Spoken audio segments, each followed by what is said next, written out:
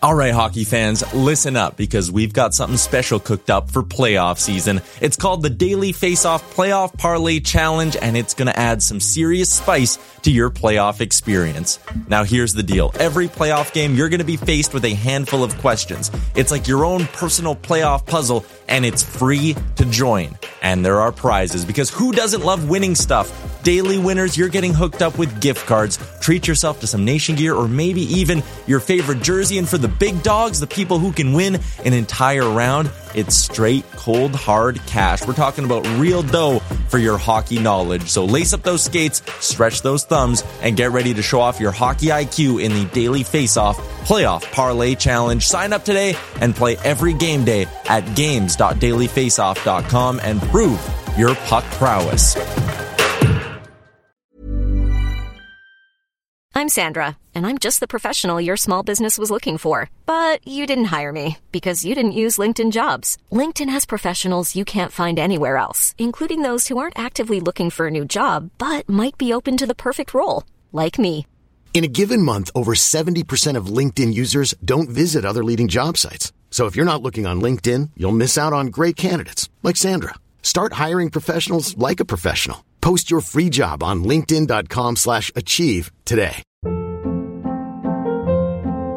Hold up. What was that? Boring. No flavor. That was as bad as those leftovers you ate all week. Keke Palmer here, and it's time to say hello to something fresh and guilt-free. Hello Fresh. Jazz up dinner with pecan-crusted chicken or garlic butter shrimp scampi. Now that's music to my mouth. Hello Fresh. Let's get this dinner party started. Discover all the delicious possibilities at hellofresh.com. You're listening to Oilers Nation Radio, presented by the Nation Network. Subscribe for free on iTunes, Spotify, or wherever you get your podcasts from. Welcome, ladies and gentlemen. Oilers Nation Radio, episode 124. I am Bag Milk here in Tundra season in Edmonton, Alberta. It is very, very, very cold outside. Not a whole lot to do this weekend, so you're better off just to sit inside and listen to our podcast. As always, I'm joined by Rick, Nation, Dan, and Tyler Yaremchuk. But first, I want to start with a shout-out to our friends at Sherwood Ford, the Giant. By the way, Sherwood Ford, I saw that mock-up you made of an Oilers Nation Bronco. I saw that them. There. I thought that was us. If that was us, that's a hint for Sherwood Ford. It wasn't me who did it. Thought we were trying to plant some I don't know who did it. So all I know is that there's a Nation Bronco image out there in the universe, and I just feel like that needs to be parked in my driveway. That doesn't exist. Until then, go follow Sherwood Ford on Twitter at Sherwood Ford, on Instagram at Sherwood Ford_the Giant. It's weeks like this week, or the last 2 weeks now, I guess, where winterizing your vehicle is so important. Whether it's some battery issues, maybe you need a new battery for your whip, maybe you need some new tires, oil change, what have you. Our friends at Sherwood Ford are here to help. As we do every week when we kick off the podcast, we like to start things off with our Sherwood Ford Giant question of the week. Mr. Yaremchuk. Yes. If you will, please. Oh, you want the Giant question now? The Sherwood Ford Giant question of the week, brought to you by Sherwood Ford. The Oilers, 3 wins in the last 7 days. And I want to looking back at those 3 wins. The Giant question is this: what's been the most important part of them? Has it been the resurgence of Mike Smith and the goaltending? Mikko Koskinen had a good game as well. Or has it been the depth scoring? Which one is most important? Who wants to get us started, boys? I'll start it off. I feel like I've been on the goalie guild front for the last couple of weeks, but for me, it's been the goaltending. Between Mikko Koskinen having to go, 12 out of 13 of our first games, and then Mike Smith coming up big in the couple of games where the team, had some defensive gaffes and those slip ups that they've been having. Smith has been able to cover up for those, whereas Mikko's had some problems with, breakaways that we give up and that kind of thing. But for me, especially in these last 2 games, we got pushed around by an Ottawa team that's not very good in that second game. And Mikko was able to stand up tall and hold that one. Did I just hear the old internet dial-up sound? I thought I did. I think someone got a text. Oh, okay. That threw me off, but and then Smith last night, just absolutely stellar, shut down the Canadians, and that was a whole team effort as well. But for me, it's been the goaltending for sure. Tyler, what do you think? It is an absolute toss-up because, I mean, for the last 3 games, they really haven't gotten much from Draisaitl and McDavid, but they've been finding a way to win games. And if you're not going to have your 2 best players going, then you're going to need more than just one factor to come through to help you win. But for me, I'm going to go ahead and say it's the goaltending because, a couple goals from the bottom 6 or some offense from the D-men is great. But at the end of the day, if the goaltending wasn't there for these games, we're talking about 4-3 losses, 5-4 losses, 2-1 losses, things like that. So the goaltending's absolutely been important, and Mike Smith has been great. I've loved what I've seen from him, and hopefully this sparks Mikko Koskinen as well, and the goaltending gets back to where it was kind of a year ago today, last January, February, when those two were both kind of rolling, and when one guy slipped up, the other guy just stepped right back into the crease and picked things up. So I'm going to go ahead and say the goaltending's been the most important part. Rick, Oilers have 6 wins in their last 7 games. What's the biggest reason behind it? Going off the board, it's an overall team defense in our defensive zone right now. If you saw last night, Montreal didn't have any real chances. Everything they had was, pushed to the outside. They weren't getting a whole lot of rebounds. I think this has really been something that the team has concentrated on for the last couple of games now, and I think it's starting to really come together. And it helps improve the defense. It helps move the puck up the ice. So I think it's just the overall defense to me that's really been the most important part. I think that depth scoring and goaltending, I don't know how you separate the two. So I don't know how I can pick one or the other. And I know that's kind of a cop-out answer, but I look at a game like last night against Montreal. Mike Smith, shutout, obviously perfection from the goaltending. But it got started with a huge goal from Jujhar Khaira, which since he's been reinserted back into the lineup, the guy has got 5 points in his last 5 games, 2 goals, 3 assists. I don't know how you can discount either one and not just kind of agree that it's a tandem or a combination of both things. Because like Tyler said, right now, Connor and Leon have kind of slowed off the pace that they started with, which was completely understandable because they were just absolutely supernova. But it's been really nice to see guys like Khaira, Archibald, Neil got some, Daryl's on fire, Barry's getting some goals. I think that everybody is lifting up the scoring, and then the goaltending is providing the backstop, the foundation to make it all happen. I don't know how you separate the two. I don't know if it's necessarily fair that you can pick one or the other, because last night, again, going against that game against Montreal, Mike Smith makes a huge breakaway save. If that doesn't happen, who knows where the game goes from there? You know what I mean? And yep. I think that without the big save, maybe that doesn't get the Jujhar's line, which, by the way, we're going to talk about that in a second. That line has been great. Maybe that doesn't get that line out there as much. And maybe Dave Tippett's forced to lean on Connor and Leon a little bit. So I think that it's a combination of both. And I know that's kind of a cop-out answer here in the Sherwood Ford Giant question of the week, but I just don't know how you separate them. I think that's fair, though. Like, it is tough to kind of separate two things that have both been so important at a stretch when, kind of your star players are stumbling a bit. And this is perfect, too. Like, we've talked before in the podcast about the whole, death by 1,000 cuts thing that was going on. And I said, if one of these areas can sort of improve themselves here, the wins are going to come. And if they get improvements from 2 or 3 areas, then we're going to see a pretty long streak. And I think we're starting to see improvements from 2 or 3 areas here.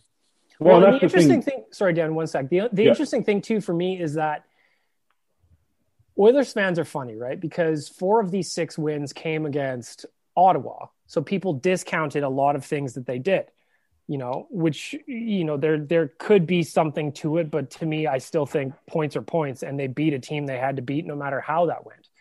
However, 2 of those wins were against Toronto and Montreal, who are leading the division.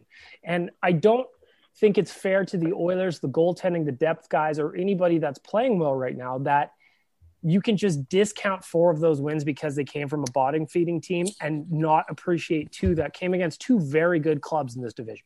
Well, and that's also as a point as well, Bag Milk, that Ottawa beat Montreal in between losing to us 4 times. So it's not like they're not a slouch team. They do win games. It's just they haven't won very many this year. But I was just going to say too, there was a lot made of the fact that for the first time since 2017, the Oilers have won a game without Connor or Leon being on the score sheet. And people thought that was a real negative. And I just didn't think that's the case. I mean, it's unbelievable that Connor and Leon have put together 250, some odd games where they've had a point. Either of them have been on the score sheet. That's unreal. And then also, that's just 28 games where the offense wasn't firing. But, it is a positive to say that the depth has been able to overcome that. This team, hopefully going forward, is able to have a few more of these games where we can win without Connor and Leon getting on the score sheet. And last night was looking like that until the third period where Leon got his assist. But yeah, it's not a negative. These are all really good positives, and they're all really good things for us going forward as a team. That stat just shows what we all knew, though, is that back then we were a two-player team. That's where our points generated from. The rest of those guys barely are. Sorry? We still are to a certain extent. No, They're two amazing players. Games. Look who's won the last couple games, though. They're two of the best players in the league, and there's nothing wrong with admitting that you have that on your team. That's where I'm going. This team today, as opposed to the beginning of that streak, is a much different team. We got guys playing in the bottom six who are legit NHLers. Back then, we didn't have players in the bottom six who were legit NHL players. Yeah. Well, we have the same players. They're just playing like legit NHLers now. No, but you've got like a Cahoon. Look at we didn't have Archibald before. Who did we have before? You're talking about in years, yeah, some age. So it's just a progression of the team itself. So yeah, and it's like looking at all those versus records from the last 10, 15 years where we're always on the bottom end of it. Well, yeah, no kidding. We didn't have a great team back then. But now this is a different thing. That's from the past. This year, we started off fairly slow. But that first Toronto game, I think I started to see things turn around. They started to play better in their own zone. Didn't look great offensively that game. That's fine because they were really concentrating on defense. And ever since that first game against Toronto, they've been moving in the right direction. All four wheels have been spinning and working together. And the last couple of games, you've seen it. When, maybe the Connor and Leon weren't able to do exactly what they do, at 3 points a game. But then the goaltending, the overall defense, and then some bottom line guys, and then you got some defensemen scoring. It's great. This is just the way a good team works. I agree with Rick too, in the sense that I fucking hate those stats that go back years. Like a lot of the players on this team right now have nothing to do with that.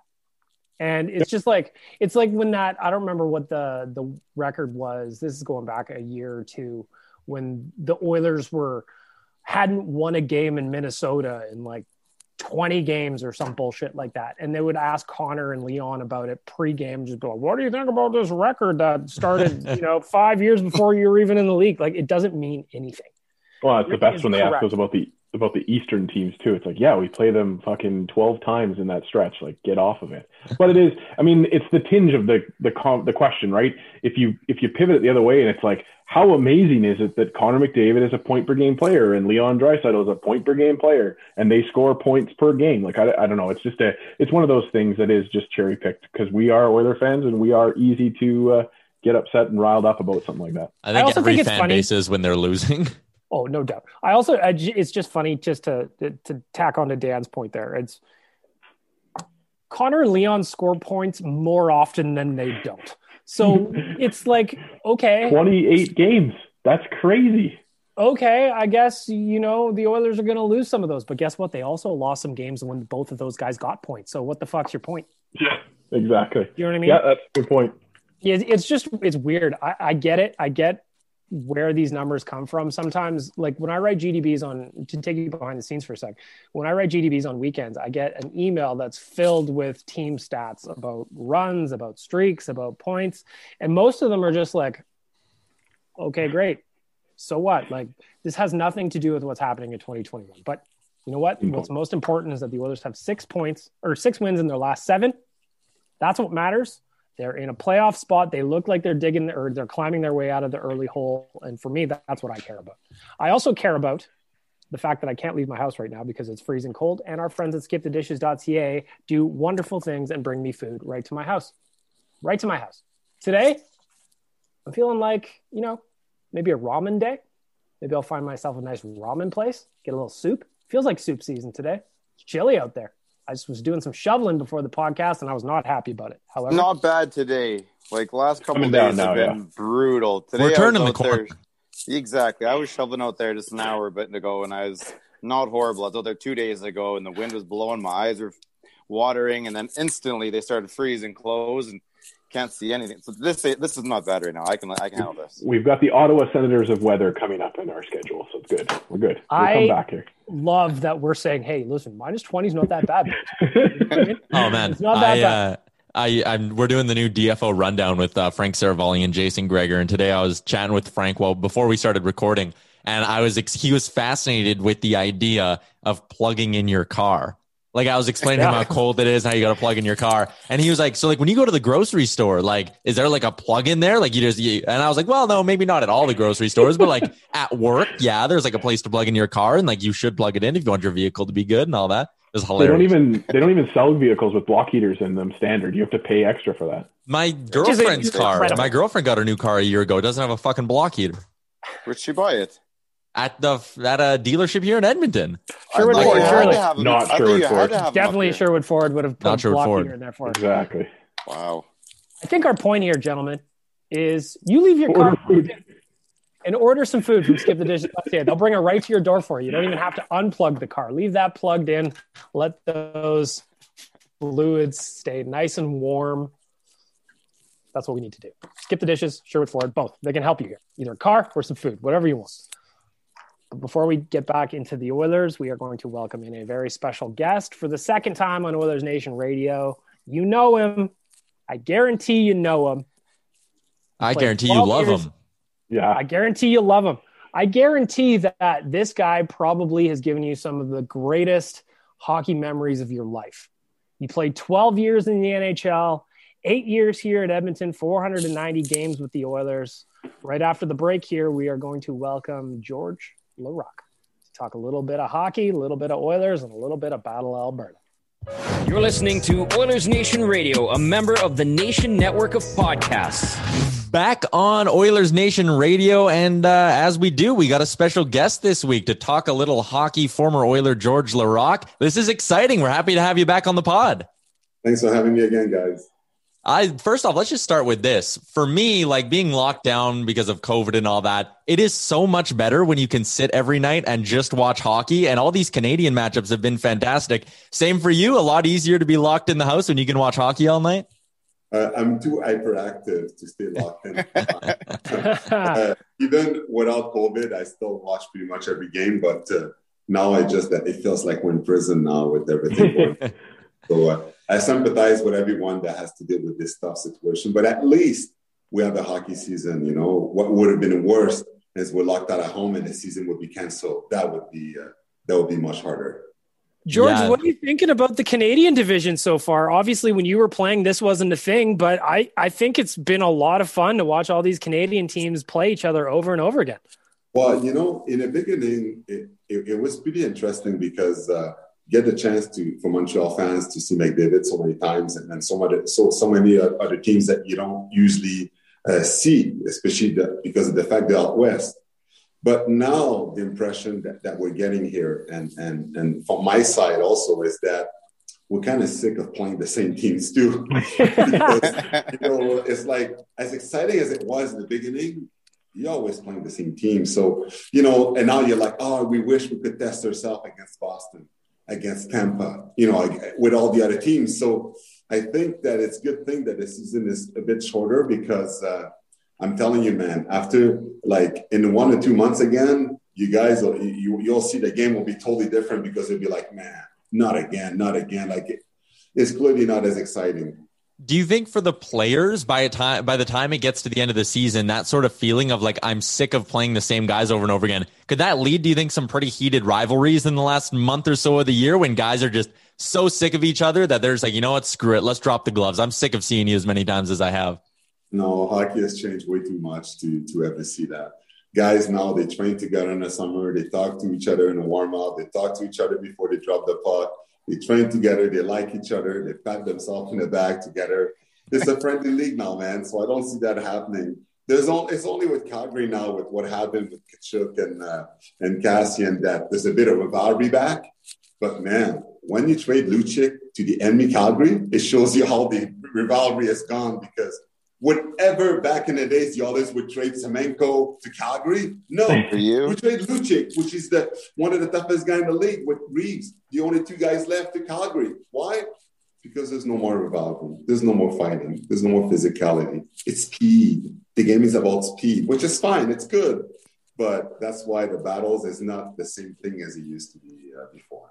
Well, so George, you say that, but there's two brothers in the Canadian division that have been able to rile up the fans. That's for sure. You see the Tkachuks. You played against their dad. Do you think those guys are good for hockey, or is this going to just be more that kind of that noise that gets the fans excited more than the players excited playing each other? No, I think those guys are excellent for hockey because they could play the game and they're physical. Hockey is a physical sport. Let's not ever forget that. And the reason why Tkachuk and Brady, they're so effective is now with the way that they play, and because there's less and less toughness, they have a field day out there. Because, Brady's big, and people, like back in the day, a guy like that, there'd be so many guys that would answer to him. But now, guys like that, because it's almost a rare breed. So when you get a guy like that that's physical and can score, he's going to have so much more room because teams are not built that way anymore.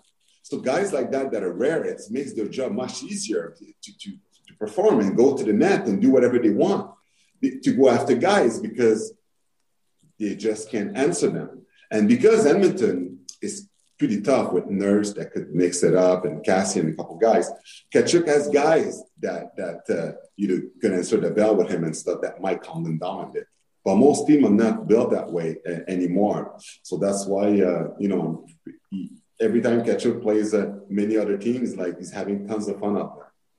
So that you brought up a good point there, George. And we had Sean Brown on the podcast last week, and he was talking about, the agitators and the pests who played their role really well, but then they caused another player on their team to have to really answer the bell for them back in the day, of course, when it was a little bit tougher with the fights. But do you think that was there ever a guy in your past where it was like, man, just stop it, cut it out, because I don't want to have to go out and fight that guy later on in the game? Well, with me, without being too, I don't want to sound too cocky by saying that. Oh, George, come on, be cocky. We know you're the toughest guy in the league by far. I never said that I was. If you guys say so, thank you. But I'll say it. I'll never self-proclaim myself. I'll say it. I'll never self-proclaim myself anything, but there's one thing that I will say is that I never was irritated by an agitator. I've seen some agitators that played, but they were pretty quiet when I played them against. And when I played with some agitators on my team, they could agitate the hell that they wanted and nothing ever happened. So it also depends who is there to extinguish the fire, And the fact that, my presence maybe was there. Maybe some guys were like, you know what? I'll be an idiot against another team. I'll leave George alone tonight. And that's perfect because we have a clip. Tyler asked a great question of Sean, asking about the Battle of Alberta, and Sean had this to say about playing hockey with you. Thinking back to the Battle of Alberta when I played, but to be honest, when we played, George Larocque kept guys pretty honest, right? It was nice playing on the Oilers, because when I got traded from the Oilers, you really understood and got to know the effect that George had on each game, whether he fought or he didn't. George, where I want to go with that, how much pride did you take just sort of being you didn't even have to be on the ice. As long as you were on the bench, you were that presence who, in a way, could sort of control the emotions of the game. Well, to be honest with you, I did not take any pride of it. I was just worried about not dying every time I got out there for a fight because, the thing is when you look back now on your career and you realize the impact you've had, yeah, it was cool. But when I was doing it, I didn't think like that. When I was doing it, I wasn't like, I'm making sure of everything. Because you worry about your own self. Because it's the toughest job in professional sport. In every game, you have a guy that wants to make a name for himself, a guy that wants to kill me, a guy that wants to go with me. Is he going to go with me at the end of my shift? When are we going to go? First period, second, and third. What's going to happen? What is he going to do? Is he going to wait till I'm tired? Is he going to jump me? There's so many things that crosses your mind. So every time you worry about making sure that your team is respected, but at the same time winning. Because if you're a tough guy that get beat us all the time, then you look like the Elephant Man and you need surgery when your career is done because your face is all fucked up. You're losing too much. The fan says that we have to trade you. People taking liberty in your teams because they're not afraid of you. All those things comes to your mind. So that's why, like, I can't believe that I did this for 13 years because on top of all this, it wasn't me. It's not my personality. I was never a fighter. I hated it. I hated doing that. And I said it all my career that I didn't like it, but I did it because that's what got me in the NHL, got me to stay. But it was not me. So every time I had to do that, I had to play this role that I was this big, tough guy, but it wasn't me. So it's funny. So that's why, in the middle of my career, I would laugh when I was square up with guys because I was like, why that guy is doing a weird face? Like, I didn't do anything. Like, you got to face off and the guy's in front of you and, hey, you want to go? Okay, good. And I would always say good luck. And then the guy right away is like, why is this? What have we done? We haven't done anything. We're doing it for the show. And sometimes after a while, when I got better at doing this, just looking at guys' face that they did when I was squared up was making me laugh. And when I was laughing at them when they were doing those faces, they got more worried because it was like, why is Laraque laughing at me before the fight? Like that, because that shows a lot of confidence. And fighting is 90% mental. And those little things, after a while, I got to see that it got guys even more worried. Because me, other than, crisping my face and stuff, I'd be smiling all relaxed, like I'm in paradise in Bora Bora getting a massage and we're about to kill each other, right? So my approach was so much different than most of the guys when I did this.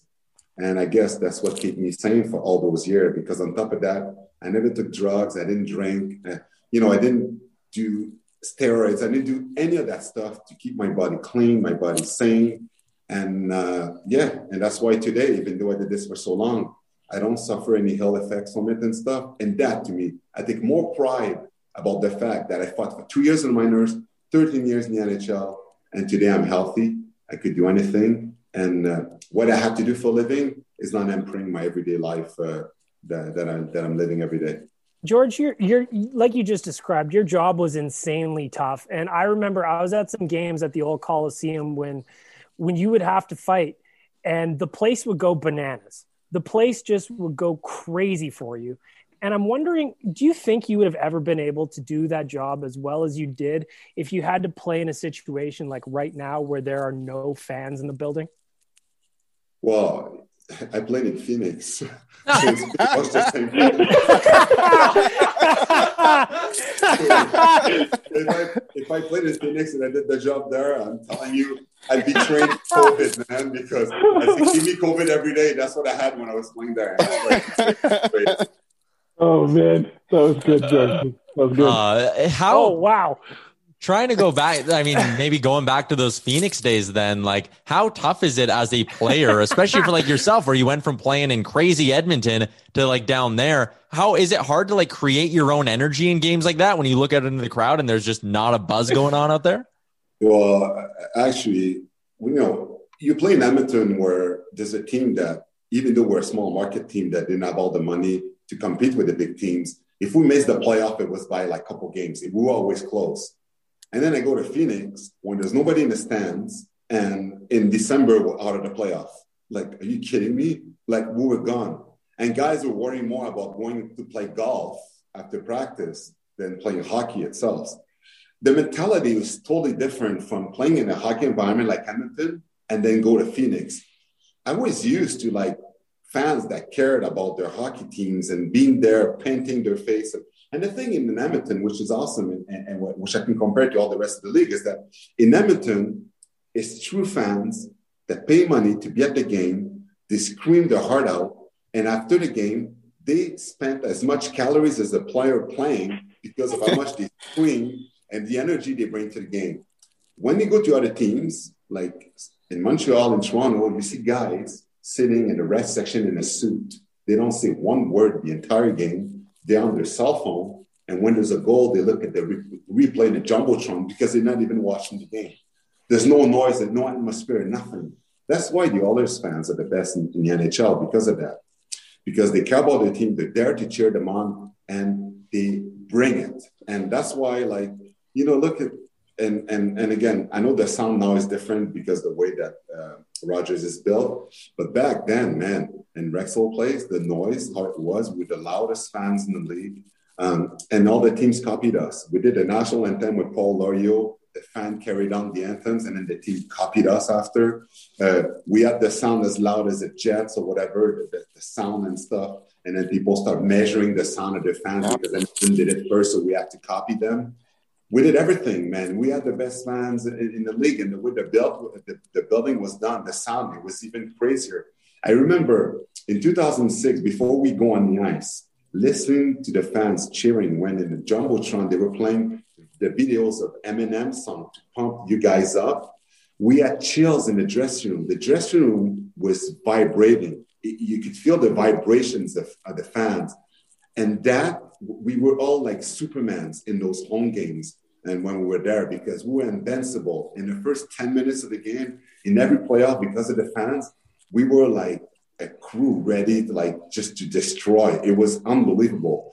I know now it's a bit different now, the way that battling and hockey has changed so much with physicality. Fans are not, when you go to the game, they're not as engaged as they used to be back then. When we were there in the time that, if you knew there'd be a fight or physicality or something happened and people will be showing up 2 hours before the game and you really hated it, the other teams and the way that it was. Now, everything's changed. And I know society evolves. So, in sport, it'll be the same thing again. But sometimes, man, I just miss those days because those days and stuff, those memories, I'll never forget them and stuff. And when I hang out with former players, sometimes we talk about those moments all the time. And all those moments are cherished because how special the fans were back then. Let's. I want to ask you a little bit more about that 06 Cup run since you brought it up. You mentioned, sitting in the room, it's vibrating, the energy, all that. Is there one memory from that 06 Cup run for you that stands sort of above the rest? Is there a top? Is that too hard of a question? I feel so dumb that I brought up 06 because every time I bring it up, I'm like, I feel bad that we didn't bring the Cups to the fans that deserve it so much. All the energy that you guys have brought up it was my worst moment in the NHL to lose Game 7. Man, you're a kid, you play in the street, you always dream of scoring the winning goal, Game 7, Stanley Cup final, not losing it. After everything we did with the city and stuff, we come back from 3-1 deficit. We couldn't win that game for you guys. Like, I'm sorry that we lost it. It still haunts me to this day. I still haven't got over it. And the fact that, the Kings, that's not even a hockey city, wins the Cup. They don't even care about it. They win the Cup and then they go celebrate the Cup on the street in a parade, and the city, the people complained that they were making too much noise while they were parading with the Cup. And the mayor said that he promised that if they ever win again, they're going to have to stay inside the rink to celebrate it. My God, when I heard that, I was like, if it would have been us, man, we'd still be doing the parade today. The parade right is still done. So looking at the wrong team that won it with Doug Weight on that team. What are you doing, Dougie? You were my favorite captain with the others. You go in the cup and call in her face. Are you kidding me? Oh, man, that hurt so much, 06, man. It's not how the dream was supposed to be. And to make it worse, we have a 10-year hangover after that of not making the playoff until we drafted Jesus. Like, are you kidding me? It took 10 years. So if we knew it was going to take 10 years to make the playoff again after this run, who would have won the Cup? So at least you have the Cup to sit on and say, it's okay, we're rebuilding. We didn't win anything. 10 years without playoff. And then here we go. So, yeah, it was. So that's why I shouldn't have brought 6. I'm sorry, guys. I brought it on myself. George, I just want to say I was lucky enough to go to a lot of those games in 2006, and don't ever apologize because that was the time of my life. I apologize. I'm always going to apologize. I went out every night. I was on White Ave. I was a part of it, and that was all because of you guys. So but look at the end. Look at the end. I'm so happy you didn't hang yourself, man, after all the parties you did. Never. But George, when you speak honestly like that, it reminds Oiler fans. I think we were talking about it before you came on. I don't think that there's an Oilers fan out there that was around for that time that wouldn't have you in their top 3 Oilers players of all time, because you went to the game, you went into every game playing your hardest. You always had a smile on your face no matter what, and you always made Oiler fans feel like we were a part of it. And hearing you speak about it now, like I think you have to remember too that Oiler fans, we held on to that memory of 2006 for our entire lives, and it wasn't the best end, but it's still an absolutely special memory for us. You jumping into the glass is imprinted in my brain, right up there with Cassian going and engaging with that fan right after in the 2017 playoff run. Gretzky scored 5 goals. Like, it's all these memories. Hemsky goal. Do you guys know why I always jump on the glass after every goal? Tell us. Because I didn't know how many goals I was going to score in the NHL, so I figured I'm gonna celebrate like it's my last. Yeah. Well, then, I need to bring this up. Then I want to bring a better memory about then, George. On February 21st, a hat trick for you. The celebration. By the way, that third goal was an absolute beauty, and the celebration was perfect. So if you could just walk us through the hat trick, then let's do a better memory than 2006. Yeah. Okay. So first of all, before that, I was a pro at getting hat trick with my PlayStation. I was so good at it. Yeah. And I never thought that in the NHL I would ever get one, right? So still, we're playing LA that game, and I got 2 goals in that game and a fight, because just so you know, I decided to baptize George Laraque hat trick is 3 goals and a fight. So goals and a fight. So anyway, I get 2 goals that game, and Kevin was the coach, and they're pulling the goalie. We're winning 4-3 against LA. There's a minute left, and the crowd, some of them are chanting my name to go out there for the empty netter, right? And Kevin looked at me in the back. He's like, "Sorry, George, you got to put the defensive unit out there," which is Todd Marchand, Mike Greer. I don't remember who was the other guy that was there. Maybe Ethan Moreau. I don't remember. But still, they put the defensive unit out there, and I'm like, man, that was my chance to score, a hat trick. And I'm like, it's still a good game. I'm home. I got 2 goals in a fight. I'm probably going to get a star. So I'm happy sitting on the bench. And then Yanni Nilma scored in an empty netter. He's so happy. Are you kidding me? It's an empty netter, but still. It's 5-3. 5-3. There's 20 seconds left in the game. And then he put us out there. So I didn't think that with 20 seconds left in the game, when it's 5-3 and Stéphane Fiset goes back in the net, I didn't think that I was going to get a chance to get a hat trick. I didn't even think about it. I was like, there's 20 seconds left. We're finishing the game, and that's it. And then I don't remember what happened in the face-off, but the puck ends up in their end, and Jim Dahl makes me a pass, and Aki Bird's in front of me. I do a Denis Savard spinorama, which I don't know why I did that, because I tried it many times after, and I always lost the puck. And anyway, I do a spinorama with in front of Aki Bird, and then Fizet's in front of me, and I'm like, how come I'm not facing the board? The spinorama works. So I'm in front of Fizet, I do a backhand, and I scored. When I scored, it was not just because it was the hat trick, it's because what were the odds that with 20 seconds left, when I already think that the game is over, I was going to get it. That's why I went nuts. When you talk about things like that happen, that happens for a reason. I skated faster than McDavid ever skated. He wouldn't have beat me how fast I skated from the goal to our bench. I was so excited, and I went nuts. And because I was like, oh my God, this is unbelievable that happened. And even the Oilers fans that were there that day, they probably couldn't believe it, because the goalie was back in. I didn't get a hat trick when an empty netter. The goalie was back in. The game was done. And then, man, it was awesome. And when I scored back then, before the WWE complained about the fact that we played this smell of Laraque is cooking every time I fought or I scored, they played that after the third goal, and people threw their hats on the ice. And I was looking at that, and I just couldn't believe it. It was unbelievable to be able to do that in Edmonton in front of my fans. And, they pick up the garbage and of all the hats, and they give me the garbage bag of hats. I was with Power 92 at the time, because I was doing the lyrics by Laraque on the radio. And Power 92 went on a parking lot with a big sign, and people got to comment on my hat trick. and I still have it at home. The comments of hundreds of fans that was writing, "Congratulations on your Hattie," stuff like that. I still have it. Obviously, still have the puck.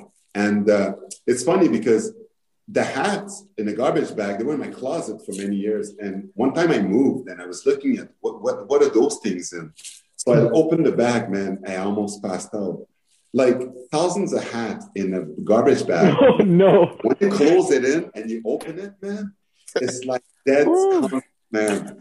So I threw those hats away, but it reminded me obviously of that day that people threw the hats on the ice for me. So yeah, it was amazing, man. I'll never forget about it. When I got into the dressing room, I did so many interviews that 2 hours after the game, I was still fully dressed. Wayne called me. He said I needed 49 more hat trick to break his record. And I said, thanks, Gratz. And the next day I had back spasm because I kept my gear for so long, the hot and cold, that the next day I couldn't practice.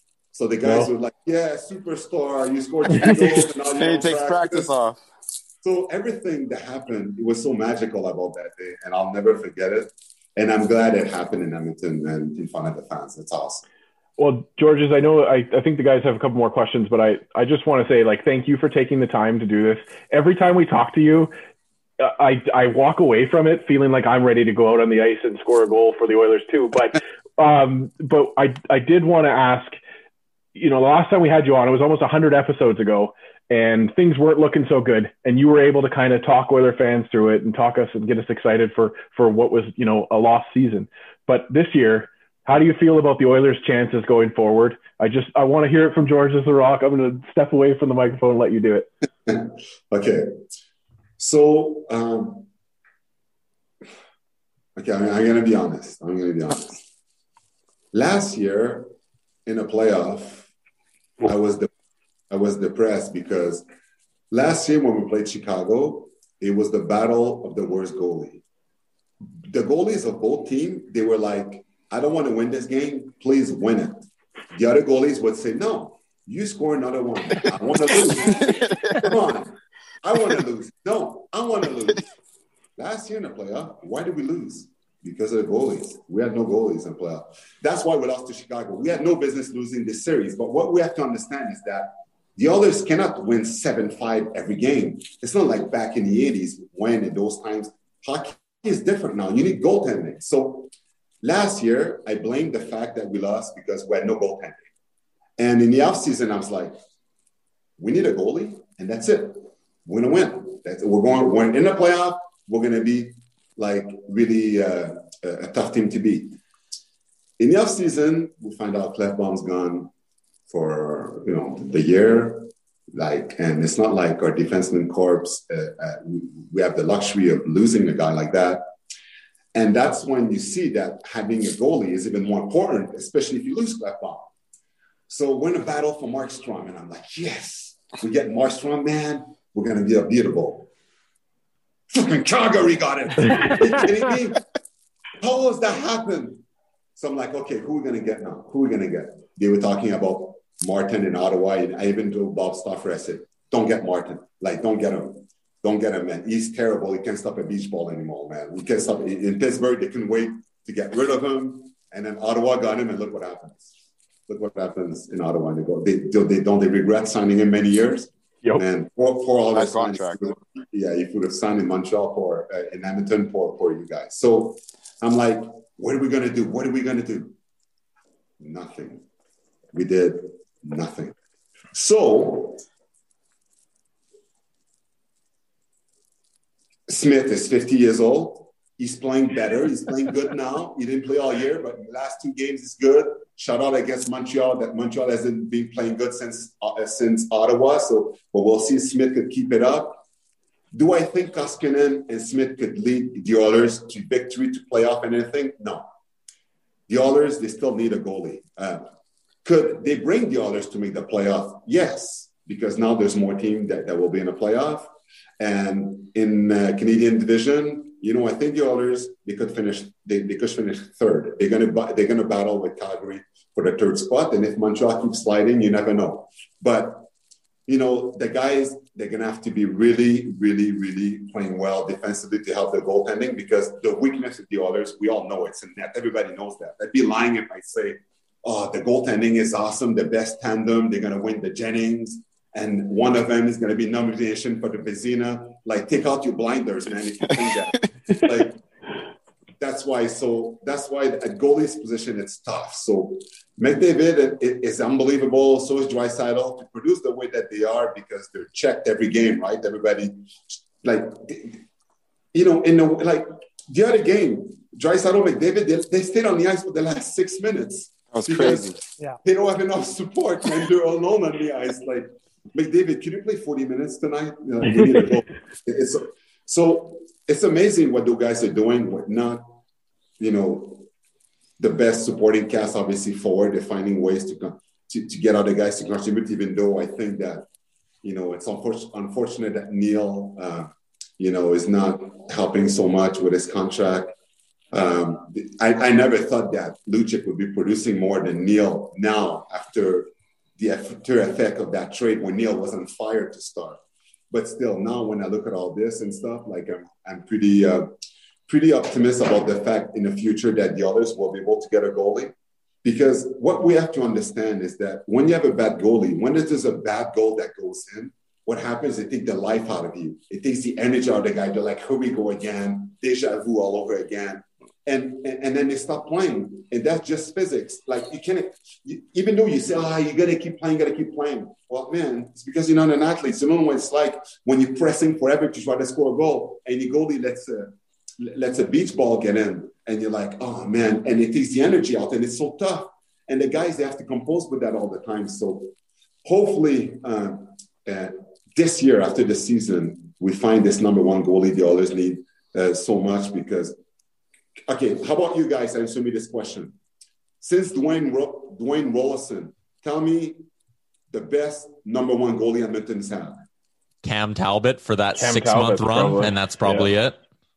Cam Talbot? When he led us in the playoffs, that's probably it, right? Okay, listen. Dubnyk in his career. Cam Talbot, the reason why you guys made the playoff this year, he had the best year in his career. He was co-MVP with McDavid. He played 1 year. He had 1 year like that. And after that year, we saw that he just played above. He played above what he could do. He couldn't be any better than what we saw. It was the best year in his life. Yep. And then he went downhill from there. That year, you're right, that he was amazing. But and then it was perfect for him because, again, he got the contract after that. And after you got the contract, it's okay that you go like this. After you're already getting paid, who cares, right? Dubnyk had a couple of good years after he left here eventually. After he left, though. Yeah. After he left in Minnesota. But, in Edmonton, we need a number one goalie, man. Yeah. If we do have one, man, it's gonna change the entire team. 100%. Amen. George, I have to ask, since we have you here, obviously in October, Edmonton lost a legend in Joey Moss. And you played in Edmonton for a long time. And I was just hoping maybe you could share a Joey moment with us that maybe people may not have heard about, or an interaction you had with him, because he means so much in this city. And even months after he's gone, people are still talking about him. So, yeah, well, with me and Joey, the thing is that when you're a tough guy, right? Like, I'm always joyful with everyone. And with him, because he liked wrestling so much, I was fighting with him all the time. I would wrestle with him, and he had a belt in the dressing room, and we would always wrestle for the belt. And he would win most of the time, but sometimes I would win it on purpose, so he'd get mad, he'd get so upset at me. We did the ring with the guys around us, and then we would just wrestle and pick him up and do things with him and stuff. And so I had so much fun with him in that way, and it was fun for me to do that also, because the anxiety that fighting was giving me when I was having fun with Joey kind of got me to forget about fighting and the fact that I have to go with Bugard tonight and be more joyful with him. And every time I fought and I went back to the dressing room, because when you fight, and whether you need jersey repairs or there's less than 5 minutes left, and then you could go to the dressing room and then go on a penalty bench. When I go back and all your teammates are on the bench and stuff, and you're alone in the dressing room, who was sitting beside me gave me a tap in the back, asking me if I was okay. Joey Moss. Joey Moss would come back with me. He was always there after every fight. Are you okay, brother? Are you okay? He was there all the time. And since fighting was the toughest part of what I was doing, having him there all the time, whether it was to ask me if I was okay or whether it's just to play fight and stuff, it was amazing. It was awesome. He was like a guardian angel that was there and stuff because my teammates weren't there. I was alone. And you know, sometimes the 4 minutes could last with the timeouts like 10 minutes, right? Before everybody gets in. And you're sitting alone, like resting your hands, putting ice on it. Your whole body's sore and you're just waiting. You know, all the guy comes in and says, good job or whatever, right? But Joey was there. And those moments with him and stuff were moments that I'll never forget. George, we really appreciate you giving us some time here today. And I think that's a good spot to end it, remembering Joey Moss. So thanks for this. Enjoy the rest of the season. Yeah, thanks, guys. And you don't have to wait 10 months if you want to have me again. Are you kidding me? 10 months. Playoff time, right before the playoffs. I'll do it. I was that bad. We'll do the playoff hype episode with George Larocque. How about that? We'll talk to you in a few months. Thank you, guys. All right, there you go. That is George Larocque. Good question, Bag Milk. That's a great way to end it too with his story about Joey. And yeah, we definitely will not wait very long to have George back. That gets you fired up. Before we keep going on here, need to let you know that interview was brought to you by Cornerstone Insurance Brokers. CornerstoneINS.ca is where you can find out a little bit more about them. Solid protection, sound advice, Cornerstone Insurance. He's energy. He's energy personified. Love story time like that. That fucking line about the Phoenix Coyotes, though. Oh, like I don't know. Like who asked that one? Did we tee him up on purpose there? No, because we've asked everybody that. So this is my thinking. So this is literally just to take you guys behind the scenes. This is what I had written down here. George, there's a theory out there that a player like Zach Kassian is having a tough time getting into the games because there's no fans in the building. So that was my thinking. That's where I was leading on. And since George, like I said, I was at so many games where he got everybody fired up as a kid. And I wondered if he could do that when there was nobody there. So to have him just take a shot at the Coyotes was perfect. I tweeted the quote actually as he was talking, and people are going bananas over it. So I can't wait for everybody to hear it. Once you hear that, hit us up with some feedback. ON Radio Podcast on Twitter and Instagram. Unbelievable. I think, and again, I mentioned it in the podcast, but like for all of us, George's top 3 favorite Oiler of all time, and like to be able to sit here and talk with him for 30 minutes, and he's apologizing to us because he didn't win a Stanley Cup. Like he can take you a step by step through his hat trick, through his George Larocque hat trick, and then again, a great question by Bag Milk to get the Joey Moss, because you just every time you hear these guys talk about Joey, I'm sad we didn't ask Sean Brown about that, because every time you hear these guys talk about Joey, you just feel that that camaraderie and that team perspective that even if those guys didn't play together, they have that connection with Joey, and it's George is just the best. He's absolutely the best, and listen to him. He wants to come back anytime to talk to us. So listen, if these guys are going to keep offering to come back, then we're going to make this happen. I think we're going to be number 1 in India right away. Oh. Yeah. Last time when we had Sean Brown on, we weren't even done the episode, and he's calling Dan, being like, all right, so next time I come on, here's what we're going to do. And it's fuck me, man. Yeah, if you guys want to keep coming on, be our guest. All right, so George Larocque, featured guest on Oilers Nation Radio every Friday. I'm just kidding, obviously. Again, I just want to thank George for the time. That was great. Yep. That was a lot of fun. It was illuminating. I love the way he tells stories. Talking about the Spinorama in front of Fisset, like he described it so beautifully, and it's just still so vivid to him. So I know we asked him, it's almost 2 years ago now, Dan, when we spoke to him last, but I know we asked him about the hat trick last time, but I couldn't resist. I had to. We should just ask him about it every time we have him on. And just see if he ever catches on. He has a similar tinge. So I went back and listened to it. And he does have a similar tinge. He talks about PlayStation before he starts talking about the hat trick. But this time it was all in depth. Like it was way more in depth this time than it has. So maybe he's watched a replay or something. But amazing, just amazing. Every answer. I love it because he tells it like he speaks like a fan. Like if you're telling a friend about it, you know how jacked up you get in your voice. And you look at a lot of NHLers out there, and I'm assuming, they just kind of tell you a story, and it's not really monotone, but there's a little bit of fluctuation in the voice and energy. But that man's sitting there, and he's coming close to the screen. He's coming back. Well, we gotta have the clip. You can Markstrom. You can see it in him. You can just see it, and you can feel it in his voice. You just love that. That's kind of why the guy was so popular here. He's a blue collar guy. He could be an Edmontonian, no problem. I love him. Even just, his analysis on the game was interesting, and what it means to have goaltending that isn't as rock solid as you want. I just, I got to give. Isn't as rock solid? That's a very nice way of putting it, because he was not putting it that nicely. Well, I'm trying to be polite here, but I know. It was something to hear him say it, and what goaltending means on the bench when they allow a softie or not, and it is fascinating. We're going to do more recap on this in a sec for sure, but first I want to thank our friends at Tourism Jasper. We got to give them some love.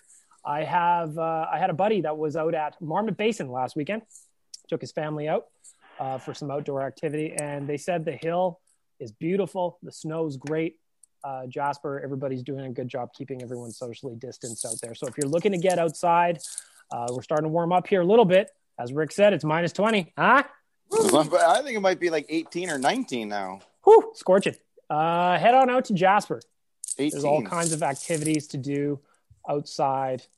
Make sure that you're enjoying some of our beautiful scenery in our national parks. For more information on what to do, go to Jasper.travel, I should say. Jasper.travel. Find out everything they've got available in town to do outside and around the city. Well, boys, I gotta touch on George again for a sec. It's funny. I just want to tell people a little bit about what it's like when we do these interviews. Before we started recording, we kind of were running through some questions to talk to George about. And I don't know how many of them we actually got to, but the 15, 20 minutes we had planned for him doubled because the guy was so generous with his time. His answers are so eloquent, and I love the way he describes things. And it's just fun to go kind of behind the scenes with a guy who's been there and done it, Well, we all sit here, four of us, as fans. It's not, we're not interviewers. We're not, we're not professionals. And I think in other interviews, we definitely have a better way of, of doing that stuff. But I can speak for myself, and I'm sure guys agree. But when you sit here and you listen to his answers, you're just like, I want to ask more. I want to ask more. I want to hear more, because he's absolutely the best. The guy literally apologized to us for not winning a Stanley Cup. I can't get over that. I'm just gushing over here. If anything, he could apologize to my liver, because I punished it back then. We were young. It was okay. But here's a couple of things that I didn't get to. On his Twitter account, go follow George on Twitter. He talks about McDavid a lot. I want to know if he actually thinks he can get to 100 points in 56 games, because he is leading that charge. I want to know what he thinks about a guy like Jujar, who, he spent some time on the taxi squad, came back into the lineup, and is looking really good. I want to know his take on being prepared to play when you don't necessarily play every night. I wanted to know about what the Battle of Alberta means now that both teams are actually competitive again. So there's just so much that I wanted to get to with him that we didn't get a chance to. And I can't wait to talk to him again. I hope people enjoy listening to it as much as we enjoy doing it. We do it for the listeners, and that's a reason why people want to come and talk to this, is because they do get to talk to Oiler fans, and he truly does love Edmonton, and he loves Oilers, and he loves Oilers fans. So it's I hope people really hear that and feel that, and I think they do. Despite what Dan just said, I do this all for myself. Fuck all. Just kidding. Of course, we love you, the listeners. Please, while he brings that up, give us some feedback on Apple Podcasts. I'm looking. There's no fresh reviews for me to read. Leave us some feedback. Leave us some thoughts. Even if you don't like us, even if you think I'm an idiot and I talk too much, which I do, and it's true, let me know. I will read that. I will send the feedback to my dad. He will be like, yes, I've been saying that your entire life. Go ahead, Tom. I had someone today who texted into the radio station and said that I look like Count Chocula. So maybe an idea for the reviews will be tell us which cereal characters you think we all look the most like. Yeah. Yeah. Or even just let us know which cereal you prefer. This could be controversial. I am a plain Cheerios guy. It's about as boring as it gets. Not even Honey Nut? But here's a question for you, Bag Milk. Is it just one bowl at a time, or is it a couple of bowls? Well, it depends. It depends. If I'm feeling frisky, I'll go 2 or 3. Like not Honey Nut Cheerios, the yellow box. The original yellow box is plain Cheerios. That's my go-to. With milk. With milk. Don't get me wrong. Like I will enjoy some Cinnamon Toast Crunch or something like that. But like if I'm just going to the store to buy one box of cereal, I am buying plain Cheerios. I was crushing Golden Grams by the box when I was a kid. Oh, amen. I love Golden Grams. Same with Corn Pops. I'll murder some Corn Pops right now. Growing up, it was cereal every single morning. And when I find something I like, I stick to it. So it was Golden Grams probably every morning for 5, 6, 7, 8 years straight. I'm just guilty of getting my parents to buy me cereal for the prizes within. That was my shtick. I remember back in the day, Tyler, back in the early 90s, sometimes you would buy a box of cereal and it would come in with a compact disc in it that offered you free dial-up internet. Okay, I thought you were going to say like the ones who came with like the free Roller Coaster Tycoon or like Backyard Baseball. I remember those. That too. Those were great. All right, let's get back to the Oilers here before we get to hot and cold performers. I know Tyler wants to wrap this up. He's going to work on the DFO rundown with Gregor and Sarah Volley. Check that out. Who's the guest today on that, by the way? Kevin Weeks was our guest today, NHL Network. And if you were reading the news, he was this close to getting that GM job in Pittsburgh. So we chatted with him about almost getting that gig, a little bit about diversity in hockey, and also what it's like being a young goaltender, because Frank Saravalli's young one strapped on the pads for his game. I think his kid's like 7. And Frank told Kevin Weeks, quote, "The whole time I was watching him saying, God, I really hope he doesn't like this." Well, he's got to save some money on those pads too. Exactly. All right, back to the Oilers, boys, real quick for hot and cold performers. I got to talk about Jujar. Yep. He's been back in the lineup now for 5 games, 5 points over those games, 2 goals, 3 assists. Tyler, starting with you, what are you seeing from Jujar now that we weren't seeing from him earlier in the season? Well, here's where I'll go with this, and I've said this about Jujar a lot in the past. If he's moving his feet, and he needs to play with fast wingers. If he has fast wingers who can get there first on the forecheck and create turnovers, that's good for Jujar because he's his best when he can use his body on the cycle, protect the puck, and keep plays alive. But when he starts skating hard, that's when the physicality in his own game starts to come out more, and offensive chances and turnovers and all that stuff comes first from him moving his feet. So I've been seeing that recently. I love it. However, right now, there's a lot of people saying, finally, Jujar has found his stride. He's an NHLer. And I'm not going to say that yet because every year it's this. He gets scorching hot for 5 games. And you're going, yes, this is the Jujar we need. This is the bottom 6 piece that is going to make this Oilers top 12 complete. And then every year around the 7th, 8th game of his hot streak or of his good play, he falls off the cliff. And he's back out of the lineup, and he's back in the minors. He's back to being healthy scratch. So my challenge to Jujar would be, not that I'm really in a position to be challenging Jujar. Oh, he's listening. Fight him. Yep. But, man, turn these solid 5 into a solid 10, and then turn a solid 10 into a solid 20. I'm not saying you need to be a point a game, but keep the consistent effort and the consistent chances up, and you're going to have yourself a long career in the NHL. But this is a great sign, but we've seen it before. I want to see more of it before I'm jumping to the let's re-sign him. He's an NHLer for life kind of thing. Rick, you and I have been driving the Jujar bandwagon for a long time now. What are you seeing from him? Yeah, you know what Tyler said it there. Yeah, he said it twice, actually. It's consistency.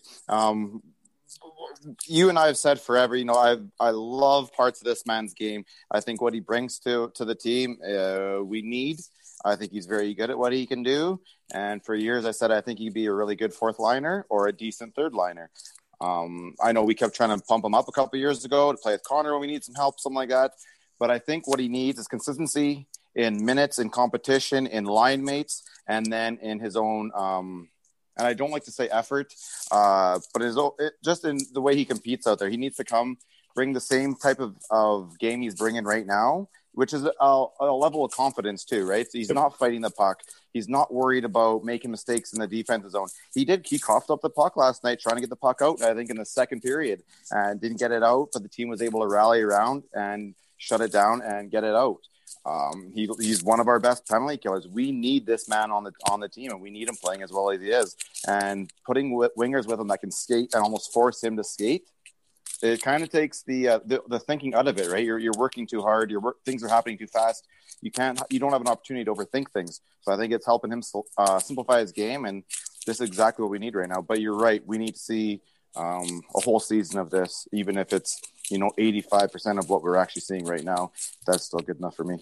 Personally, I think the fact that he hasn't shaved, and it's very obvious he hasn't shaved, is something to do with this. Last year, he had the mustache from November. That's when his heater kicked in. I'm not saying facial hair is the main cause here, but I'm not saying that either. Dan, wrap us up on Jujhar real quick. Well, I think Rick kind of just touched on it there and said the word confidence. And that's, to me, is where he just needs to maintain that confidence. And, Tyler's right. All it took was a couple of games where he didn't have the same pop, or had a couple of mistakes here or there, and then it was over.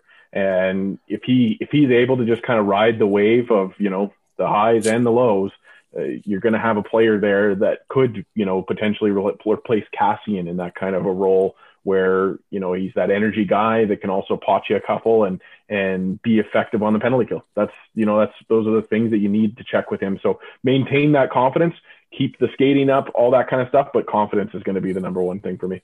In his defense, he did say last night that, the first couple of games and then the subsequent time on the taxi squad was like preseason for him, that, he was trying to find his game. And then when he came back from the taxi squad, he really felt like that's when his season took off. His season started. And a lot of guys out there in that level needed training camp, needed preseason, and that's how they get their game up, so they're ready to go for game one. So I'm looking at his season starting post taxi squad, and so far it's looking really good. All right, I'm going to make my way through the rest of my list here with one-word answers, boys. This is one-word answers only. Evan Bouchard got his first of the season, a nice seeing eye wrister through traffic. His shot is sneaky deceptive. So my one-word answer on Evan Bouchard's first goal, deceptive. Tyler? I'm going to use 2 words. He's arrived. How dare you? Breaking the rules of my segment. Dan, Evan Bouchard in one word. Growing. Rick? Needed. Much needed. That's 2 words, damn it. I was emphasizing. Got a descriptor on there. Real quick, just to wrap things up, some housekeeping. Jesse Puljujarvi got pulled out of yesterday's game due to an abundance of caution. It sounds like he had an inconclusive test in the morning, tested negative in the afternoon. So he needs to get a couple more negative tests under his belt before being allowed back into the lineup. First time this has affected the Oilers, boys, really, in terms of a player getting pulled out on game day. Again, one-word answers only. Concern about Puljujarvi? I say no. Tyler? No. Dan? Chill. Rick? I'll get to it in a minute. Nope. No concern you about said one fucking word. No concern about Puljujarvi here. I'm actually hoping / guessing he'll be back in for Winnipeg. Maybe. I don't know. I don't know how this works. I'm not smart enough to figure out. You talk to him? He's fine. All right. He can be back in Edmonton and with the team on Saturday afternoon, I think. Yeah, he'll be at the earliest. So Rick, allegedly, in my opinion, has spoken to Jesse Puljujarvi, and he is doing fine. Not confirmed, but unconfirmed, but allegedly, in my opinion, that did happen. Okay, gentlemen, Tyler, get your buttons ready. It is time to wrap this baby up with the Oodle Noodle hot and cold performers of the week. Get on into any of the 14 Oodle Noodle locations for a curbside or takeout order, and they are donating a portion of those proceeds to local charities and initiatives. So go get yourself something to eat. If you're out and about, stop in, grab yourself a hot box. It is a hot box kind of day today in the city. And know that you're doing your part to help a great local charity or initiative. The charities rotate. They're donating a lot of money. They've donated over $100,000 already. It's been awesome to see. So it's pretty amazing to see what's going on with our friends at Oodle Noodle. Again, curbside and takeout orders. A portion of those proceeds will get donated to a local charity or initiative.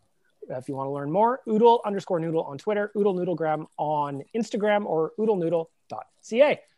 As we do every week, boys, we start off with the cold performers. We start off with our veggies. I'm looking at Tyler Remchuk first. He's on my screen up top. Tyler, your Oodle Noodle cold performer of the week.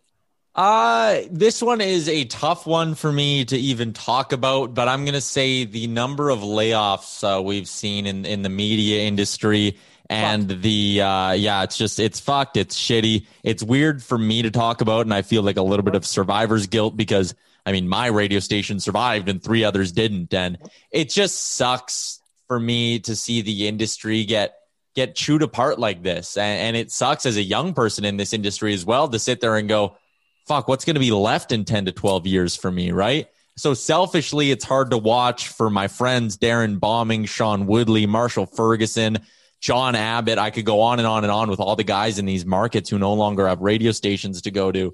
Like, I just feel for them, man. It really, really sucks. And you always hear when you get started in this line of work that, you know, it's a cruel industry. A lot of the times you're just a number on a spreadsheet. And as soon as it doesn't make business sense, like, you're done. And you might love radio, but radio doesn't love you back. And we got a great example of that this week. And it really, like, I don't know. I could sit here and talk about it for 20 minutes. It just sucks to see what happened. What the hell is going on? Could have said it better myself, buddy. That is a tough. It was tough news to read. Even it's just tough is the only way to say it. For a while, we're all in the business together, right? It's solidarity with everybody. Like, it doesn't matter if it's your market or not. We all feel that pain because you're right. We're all people that have dreams and hopes and aspirations, and you'd like to be able to do stuff with it. And like you sat there, and I was sitting on Twitter. I was literally doing a show when I see the news that, like, oh my God, like TSN Vancouver just went off the air. And then I was like, we're hearing like, oh, another one did. And another one did. And we were sitting there for a while being like, what's our meeting about today now? Like, are we about to get pulled off too? Like, it was fucked, man. That's tough. Thanks. Rick, your Oodle Noodle cold performer of the week. Well, I guess I'll have to be the one that goes after that. So I'm going to give it to the Pittsburgh Penguins. They have successfully taken one of my favorite voices off the air in hiring Brian Burke to run their team. It was weird because there was never any rumors about that. It just kind of you looked at your phone one day and bang, he was gone. I've really enjoyed Berkey on TV. I enjoyed him on the radio when he was on with Stauffer. Those old school guys that, some people don't like to hear them anymore. Some people don't like the way they talk, but I've always enjoyed it. I love those stories. And his act as being a little bit of an asshole. Since the post Anaheim days, I've started to understand that it is a bit of a show, and you start to see who the real person is behind that. And I've really enjoyed the guy. So yeah, getting him off the TV is it's going to be a down step in Saturday nights.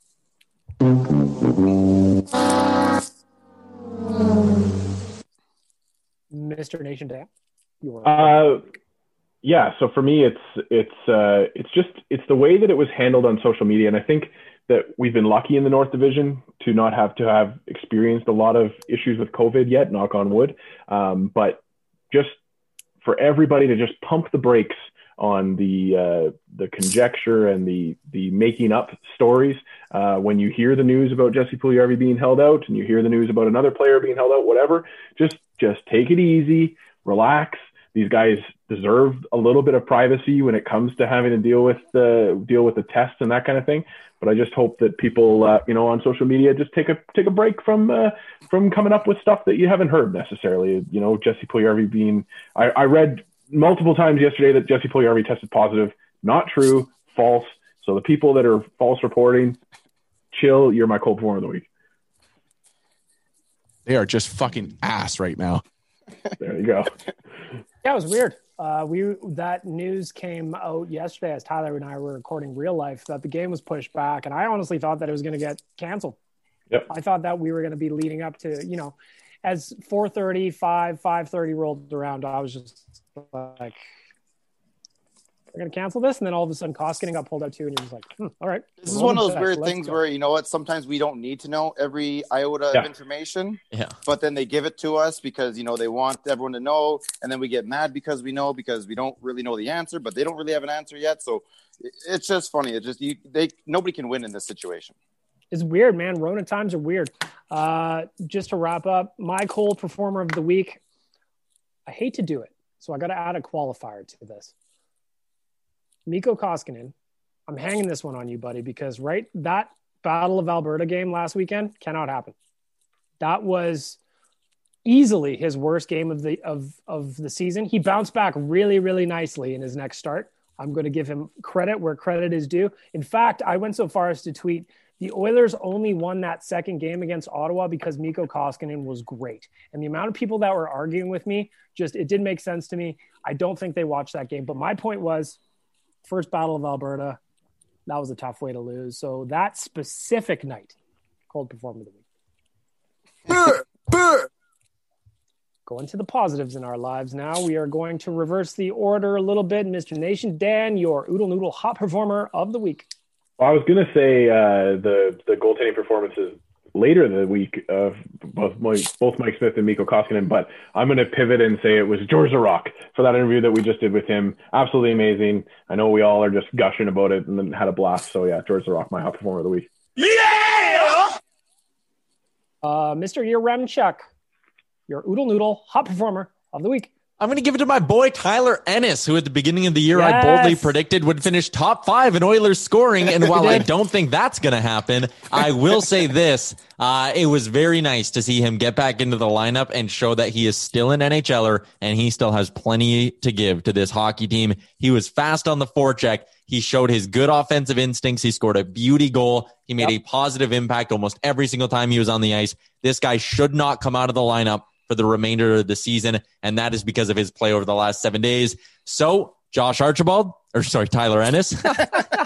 You're my hot Archibald too. Fuck it, they're both my hot performers of the week. The big guy is smoking hot. Just real quick, that Tyler Ennis goal, I thought he was going to take it wide and go around the net or something, and then he did the beauty little toe drag and caught Murray napping.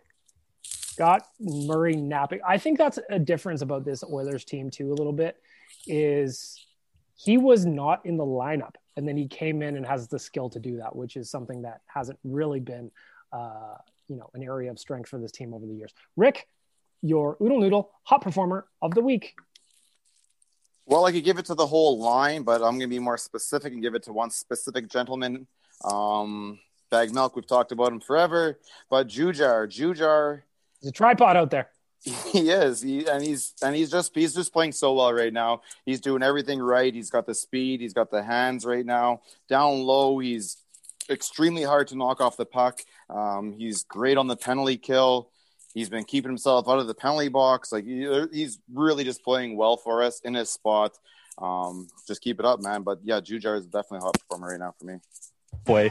Oh boy. Oh boy. Oh boy. I love that drop. Just to wrap this up, my hot performer of the week, I was going to say Jujar, but I'm going to pivot. I don't think anyone, myself included, listen, I threw a lot of shit at Mike Smith over the last couple of months, handful of months. He hurt himself, allegedly in my opinion, getting out of bed because he's an old timer these days. Hey, happened to me. I threw my back out once getting out of the shower, so I get it. I did not expect Mike Smith to come in and only have Adam Larson be the player who can beat him in his first 2 shots. Mike Smith, 2 amazing games for his first 2 starts of the year. I know he's going to calm down from where he's at right now, but wow, we needed those wins, and he provided the backstopping to make it happen, including, first of all, fucking Oilers with their breakaway per game is annoying me like crazy. But Mike Smith, he stood tall, stopped one last night. Again, I think that was a turning point in the night. Stopped one against Ottawa, another turning point for me. Mike Smith, hot performer of the week. Put some respect on my name. Respect indeed, Birdman. All right. We've run long. This was a long podcast today. Tyler's getting antsy. I don't like when Tyler's getting antsy. I actually didn't notice how long we went. So we are going to wrap this up, and I'm going to say thank you to everybody for listening. I'm going to say thank you to Sherwood Ford, Skip the Dishes, Tourism Jasper, and Oodle Noodle for making this possible. And I'm going to thank specifically and especially George Laraque for being so gracious with his time and just really keeping us entertained with his answers and insights. So thank you to everybody. I hope you enjoyed the interview. Hit us up on social with some feedback. Let us know what you thought. Let us know your favorite part. Let George know that you love to hear him on the podcast. And with that, I'm going to bid you all adieu and say happy Friday. Have a great weekend. This is episode 124 in the books. Oilers Nation Radio in your ear holes. Goodbye, everybody.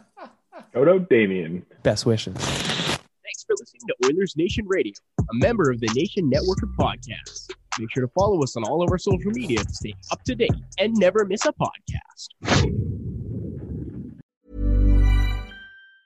Ever catch yourself eating the same flavorless dinner 3 days in a row?